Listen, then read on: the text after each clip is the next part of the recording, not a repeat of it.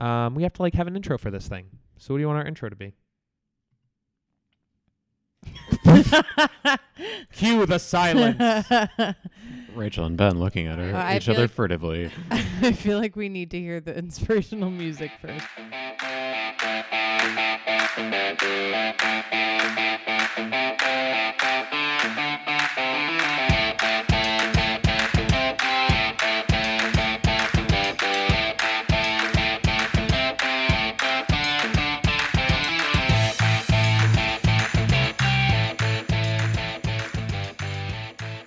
This is the Medicine Lit Review.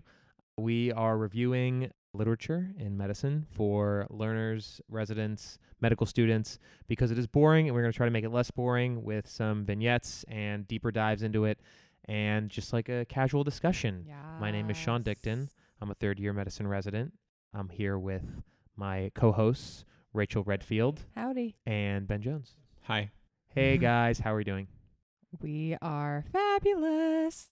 We're lit. We're lit. It No, is lit. We're not. That's fine. We're trying to get there. I'm ready. I'm Okay. excited. Yeah, I'm excited. First podcast. First episode. First episode. Yeah. First you of sound how so many we're doing? We're doing natural three? We're just right now. just three? Just that. I, Just two. I listen to too many podcasts is the problem. Yeah. You've been and preparing your podcast voice for way This too is long. my life. I dare you to find me doing laundry without a podcast playing. Poor Sandra. Yeah, she don't like that. Okay. I have a patient I want to discuss with you guys. I'm excited about this. Yeah? All right. This is a 30-year-old woman. She has a past medical history of IV drug use and Hep C infection. She presents with fevers and chills for 2 days. She is febrile and tachycardic, and she has painful red lesions on some of her fingers, consistent with Osler's nodes. In the emergency department, blood cultures are drawn, and she has started on IV vancomycin. Bedside echocardiography shows a mobile hypodensity attached to the tricuspid valve. She's admitted for endocarditis to your internal medicine service. And the question that I have for you guys is, from your experience, I want you to tell me what's going to happen next. What's the trajectory of this illness? Trajectory? Like, what are we going to do for her? Yeah, what are you going to Okay. do for her, and what is going to happen with this patient? All right. So from my perspective, usually we're thinking about gram positives when it comes to endocarditis. So I think the IV vancomycin, if you're concerned about MRSA, maybe she has a previous MRSA infection, maybe her nasal swab. I think IV vancomycin would be very typical Cool. at our hospital to start. Of course, empirically, waiting for the blood cultures to come back. Likely what will come back is either going to be MSSA or MRSA. And we would either switch to, nafcillin, cefazolin, or cefazolin if it was MSSA, or we continue on IV vancomycin. We would possibly consider doing a TEE on her, depending on how fast her blood cultures clear. And if she has any other back pain, anything we can scan, we'd probably do it searching for any other source. That was amazing and very thorough. Thank you. Let's say her culture's clear. Or sorry, Ben, do you have anything else that you want to add? I actually took that question in a completely different direction. Please I love give me your totally different direction. So I want to know what IV drugs she's using, and I want to treat her for probably opioid addiction if I were going to be, in the context of the current opioid epidemic. Okay. Yes, she needs endocarditis treatment. I don't doubt that at all. But I think one of the really important treatment modalities that we need to consider for this patient is symptomatic treatment for IV drug withdrawal or heroin withdrawal, and trying to make sure that this patient actually stays in the hospital to get their treatment. Because what has been my experience is that patients leave against medical advice if they don't feel like their withdrawal is being treated adequately. That was so good and also so wise. I jump right into the medicine, and you're just thinking big picture. Well, I mean, as a good primary care doctor would. What's going to kill this patient is the endocarditis if we don't treat it. Well, so, like, or to be fair, or I the think addiction. there's the chronic diseases, and then there's the acute disease, and like I think we have to be mindful of the chronic diseases too. Definitely. And I mean, at least at our hospital, we don't have a lot of good resources. At least I will say, as a resident, I am not routinely educated on the resources that we have for treating this patient's big picture. And I end up focusing on the things that I have control over, like what IV antibiotic I'm going to use. Because that's quite frankly easier to do. I think there should be a future podcast about opioid use disorder and the trials associated with that. But for now, I think the focus will be on the bacterial endocarditis that this patient has. Love it. Well summed up. Okay, let's say we're going to move forward in this patient's course. Blood culture speciate the following day with methicillin-sensitive Staphylococcus aureus. She's appropriately narrowed to cefazolin. Nice. She doesn't have any other symptoms like back pain. There's no other embolic phenomenon that you notice. She gets more formal echocardiography that does confirm vegetation on the tricuspid valve. How big? If I had a nickel, we're gonna say 5 millimeters. 5 Okay, millimeters. that's- 5 millimeters. Okay. It's bigger than I'm All right. typical. It's not that Okay. big. She's going to be treated with antibiotics. She is now on your service. It is Thursday, and she's gotten 10 days of IV cefazolin. Okay. And you are discussing disposition with this patient. During her hospitalization, she's been offered medication-assisted therapy and is now on Suboxone. Nice. Blessings. And yeah. God's work. So now we're trying to figure out a safe disposition plan with her. Okay. So now what do you think will happen with this patient? Okay, so is your question, are we going to continue IV antibiotics or... Aren't you? What a question. And what a segue. Thanks. It's almost like you knew what this was. And I don't. So people, this I'd like you to is know. the partial oral versus intravenous antibiotic treatment of endocarditis, or POET. Nice. Okay. POET, right? And pretty apt. So we're going to be discussing the POET trial. So this is a randomized controlled multi-center trial of 400 Danish adults. I know. I like reading where it comes out of. Copenhagen University. It doesn't get more Danish than that. Is it Danish? Dutch? Dutch? Copenhagen, Denmark. No, Denmark is Danish. We suck. I am literally going to let you just This is flounder. podcast gold right now. It's 400 Danish adults in stable condition with left-sided endocarditis from 4 specific organisms. Staph Left-sided. aureus. Different from our patient that had right-sided endocarditis. I'd just like to point out. Spoilers. Whoa. So only patients who had Staph aureus, Enterococcus faecalis, Streptococcus species, or coag-negative staph.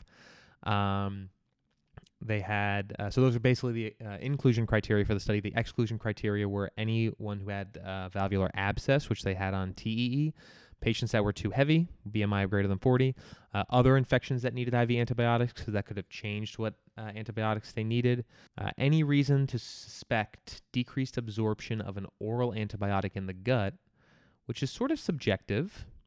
And then last, and I think this is most interesting, any concern for reduced compliance. Okay. And we will come back to this. Yeah. We'll talk about what happened with this patient population. So they got all of them got a lead-in course of IV antibiotics for a minimum of 10 days. So similar to our patient who was sitting in the hospital, got IV antibiotics for a lead-in period. Actually, in this case, the median for each group was 17 days. So 2.5 weeks of IV antibiotics before any randomization. And then they were randomized to either oral antibiotics or to continue on IV antibiotics. Okay. And they could have any of those bacteria that you suggested. MSSA, Any of those four. MRSA. They could have. I'm going to come back to the Okay, sorry. MSSA. No, I love it. We're going to come back to the MSSA and MRSA. Ben, are you reading ahead? No.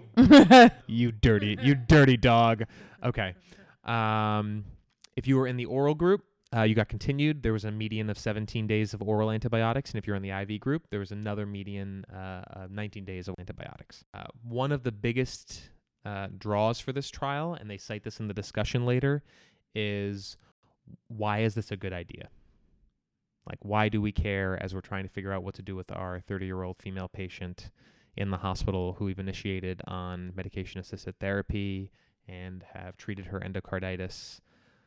Like, why? I mean, at least from my experience, is that especially if a patient has a history of IV drug use and we require that they go on therapy that is IV, which is almost all the patients, they have to be placed in a facility that is okay with someone who has a PICC line who also has a history of IV drug use. Agree. There's a concern that people are going to use the PICC line to inject drugs. That's the bottom line. And so I think this would significantly reduce length of stay. So the trial authors even cite, they say longer hospital stays have psychological and physical impacts on patients. And then they mention how outpatient parenteral treatment is logistically complicated and requires a lot of follow-up. And if oral regimens are just as safe and just as efficacious, it makes a lot of sense for both patients and providers to switch to that. So the length of stay improvement is very significant and is borne out in the papers. So they say the IV group has a length of stay of 19 days. The oral group has a length of stay after randomization of 3 days. So, oh my God, that's so much better. Some interesting notes about the oral regimen. So let's say that you had the choice of switching our patient to something oral from her ANSEF. You know what the organism is, culture's rapidly cleared. What would be something that you would switch them to? I mean, I guess I never usually do that. I know, right? Because we always use IV antibiotics. But if you could... Well, so I think the question would be about thinking about cellulitis. Like, this could be a non-purulent cellulitis, what would you switch them to? Caflex? You'd probably get good strep coverage with Caflex. I think Bactrim would be a reasonable option for this patient. I even think there's some data about fluoroquinolones, which makes me super nervous because there's so much resistance with fluoroquinolones. But like Cipro has really good bioavailability, but it makes me a little bit shudder in my to be oh, let's give him Cipro. I just feel uncomfortable saying it. So the oral regimen that these patients were discharged on was two oral antibiotics that had good oral absorption. The most common regimen was for Staph aureus was decloxacillin and rifampicin. Decloxacillin. I never use that unless I have When was the last time you wrote a prescription for decloxacillin? Okay, only in a lactating woman who has mastitis. That's amazing. That's the only time I have ever used that is for a lactating woman with mastitis. Decloxacillin. Amazing. The second most common regimen was amoxicillin and rifampicin. For enterococcus, the most common regimen was amoxicillin and moxifloxacin. Oh my God. Second most common regimen was amoxicillin and linezolid. Anyway. Yeah. So did they break this up into which, obviously MRSA versus MSSA should be treated differently. You're not going to treat with decloxacillin. So I'm going to second time put the pause on the MRSA button. Because okay. so there's Staph aureus, enterococcus, streptococci, and coag-negative staph. Also, in the most common regimen, I'm only bringing this up because it's weird, the most common regimen in coag-negative staphylococci is fusidic acid and linezolid. Have you guys heard of fusidic acid? Say that one again. Fusidic acid? That's not a medication. I looked it up. It is an antibiotic. I've never prescribed it, and I can't say I've heard of it. What are the Danish doing? God, I hope it is Danish. So the Danes are from Denmark. Oh, thank God. The Dutch are from the Netherlands, I which thought is so. Holland. Okay. It is not uncommon to mix those up, Thank you for that validation. according to the internet. Thank you, Ben, and the internet. Fusidic acid, Okay, back to fusidic acid. wild little drug here. So it's a protein synthesis inhibitor. Prevents turnover of elongation factor G from the ribosome. Mm-hmm.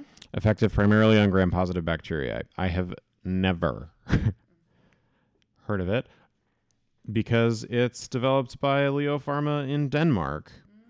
It is approved for use under prescription in South Korea, Japan, Canada, the EU, Australia, and New Zealand, Thailand, India, and Taiwan. A different oral dosing regimen based on pharmacokinetics is in clinical development in the U.S. So, Sean, Yeah. I would like to thank you for including all the Danes out there so that they feel included in What a this study. podcast. Thank you, Danes. If a single person from Denmark listens to this podcast, I will be elated. All right. Comment below. Comment below. Like, comment, subscribe. I don't think it works like a YouTube video. Anyway, let's keep going. Okay, so where are we with our patient? All I know is our patient has had 10 to 14 days Yes. of average 14 days of IV antibiotics Okay. of our choice. I thought we said 10. We're going to increase it. Well, but the average in the study, we are doing 10. 17. 17. Median, yeah. Sorry. Median days was 17. So Yep. let's make it 17. Okay.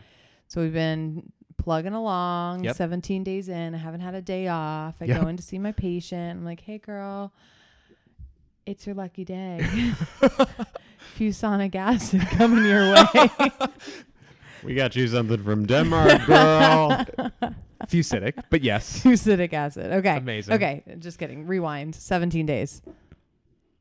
We're in. Now what? This study was saying, can we send people home with oral antibiotics as opposed to IV antibiotics? The primary outcome was a composite outcome. The outcome included all-cause mortality, unplanned cardiac surgery, embolic events, and relapse of a positive blood culture from the previous organism that they were infected with. So a composite of all of those four things. They monitored all of these patients for 6 months to see if any of those primary endpoints occurred. Wow. Okay. At the end of those 6 months, it happened in 42 of the total patients. Out of how many again? 400. 400. So- 42 out of 400. Yeah, roughly 200 in each group. So that was 24 patients in the IV group, or 12%, and 9% of patients in the oral group. That was not statistically significant. The between group difference was 3.1%, which again was not statistically significant, which said that was the PO antibiotics were non-inferior to IV. So I have a question for you, Sean. What was their margin for non-inferiority? I would be really interested in figuring out how they decided what their non-inferiority margin was. Because you say that there's a between group difference of 3.1%, but how did they decide what was non-inferior? So I'm basing this just off of a piece that they have in the statistical analysis, and we can dig more into the supplementary index if we want. But the statistical analysis it gives us some estimates for each of these potential complications. So they say there's a 2 to 5% risk of all-cause mortality. Okay. There's a 1 to 3% risk of unplanned surgery. There's a 1 to 2% risk of embolic events, and there's a 1 to 3% risk of relapse of bacteremia. So altogether, that's a 5 to 13% if you just sort of add those respective numbers. And then they calculate or sort of estimate, rather, a 10 percentage point difference. That was their non-inferiority margin. It's 10 percentage points. Okay. So what I'm basically asking about is something called assay sensitivity. So for non-inferiority trials, the assay sensitivity is the ability to distinguish between effective and ineffective therapy, and can detect the difference between an active control and the therapy. So our active control in this case is the IV antibiotics. The PO is the intervention. So my understanding is how you do this is you look at the historical data, and you look and say, like, what have other studies shown for these complications? Which it sounds like that's what they're kind of doing with all of these complications. So you're assuming that your trial is like all of the other studies, and this just hasn't been done before. So that's what's kind of interesting, because and that's where non-inferiority studies are great, because you say, like, is this study? You don't have to prove that it's better. You just have to prove that it's not worse. So I just find that, I find that fascinating how they do that. Yeah. Non-inferiority studies are so very interesting. So what's the best way to say this? So oral antibiotic therapy was not worse than IV antibiotic therapy alone. Correct. So for patients who received IV antibiotic therapy up to a point, and were transitioned to oral antibiotic therapy, oral antibiotic therapy was not worse than IV antibiotic therapy alone. Bingo. You got it. They parse out all the different components of the primary outcome, and those individually did not have any significant difference in the IV to oral group, which is also an important thing to consider when you think of composite primary outcomes. They looked at safety endpoints, and there was no significant difference in any of the safety endpoints either. And Ben has a big grin on his face. I have a question. How long did they follow these people? 6 months. Okay. Do we think as a group that is long enough to determine the recurrence for endocarditis? Woof. What a question. I honestly don't know. I mean, usually I send my patients out, and if they come back, like, unfortunately, a lot of these patients, because we're not treating their opioid use disorder, just like you said at the very beginning of this podcast, they may come back with repeat endocarditis. And I honestly don't spend a lot of time thinking, is this a failure of medical therapy, or is this a repeat of, infection from IV drug use, which is probably makes me a poor clinician, but I don't think it makes you bad. I think that is a huge distinction. Like, that is a huge point, because, we would have to assume that these patients never used IV drugs again. Yeah. And then had recurrence to be able to tell that this oral therapy wasn't as good, or, had recurrence. And that is impossible right now. So it's like 6 months sounds okay to me, but I would really want to see longer term outcomes, and almost wonder that all of these people would have to be in structured MAT programs that they they did not use IV drugs. Yeah. And that's such a hard trial to do. Question. Did they comment at all on of these patients with endocarditis, which of them were suspected to be from IV drug use? Yes, they did. I'm so glad you brought this up. I'm just going to pull up the numbers right now. Because they were all left-sided. Not that an IV drug user can't get left-sided endocarditis, but I partially wonder why they didn't just say right and left. Why was it important for them to pick left? I don't know. So hold on. How many patients, I want you guys to guess real quick, how many patients in this sample of 400 had IV drug use? I'm picturing myself in Denmark. And I'm looking around. Do they have good opioid use disorder programs? I honestly don't know. But I feel like they're probably better than the US, if I had to guess. So I'm going to go with 10%. So 40 patients. I would agree. That sounds reasonable to me. 40 patients. Left-sided being a little bit more rare for IV drug use related endocarditis. It was 5 patients total. 5. Whoa. Yes. Wow. Which I think brings me to another segue. That is interesting. Which is a quick conversation about the limitations of this study. Yeah. and how to apply it, to us, my daily life. When I think about endocarditis, it's tough for me not to think of endocarditis in the context of IV drug use, because as residents now in the setting of an opioid epidemic, this is the primary context within which we see endocarditis, which may be different from physicians who've trained in the past. And I think 5 patients who had endocarditis in a sample of 400 is not representative of what I see in endocarditis in the hospital. And I think you guys would probably agree. I agree. That's really not. With that being said, and Staph aureus is the most common cause of endocarditis in patients who have IV drug use.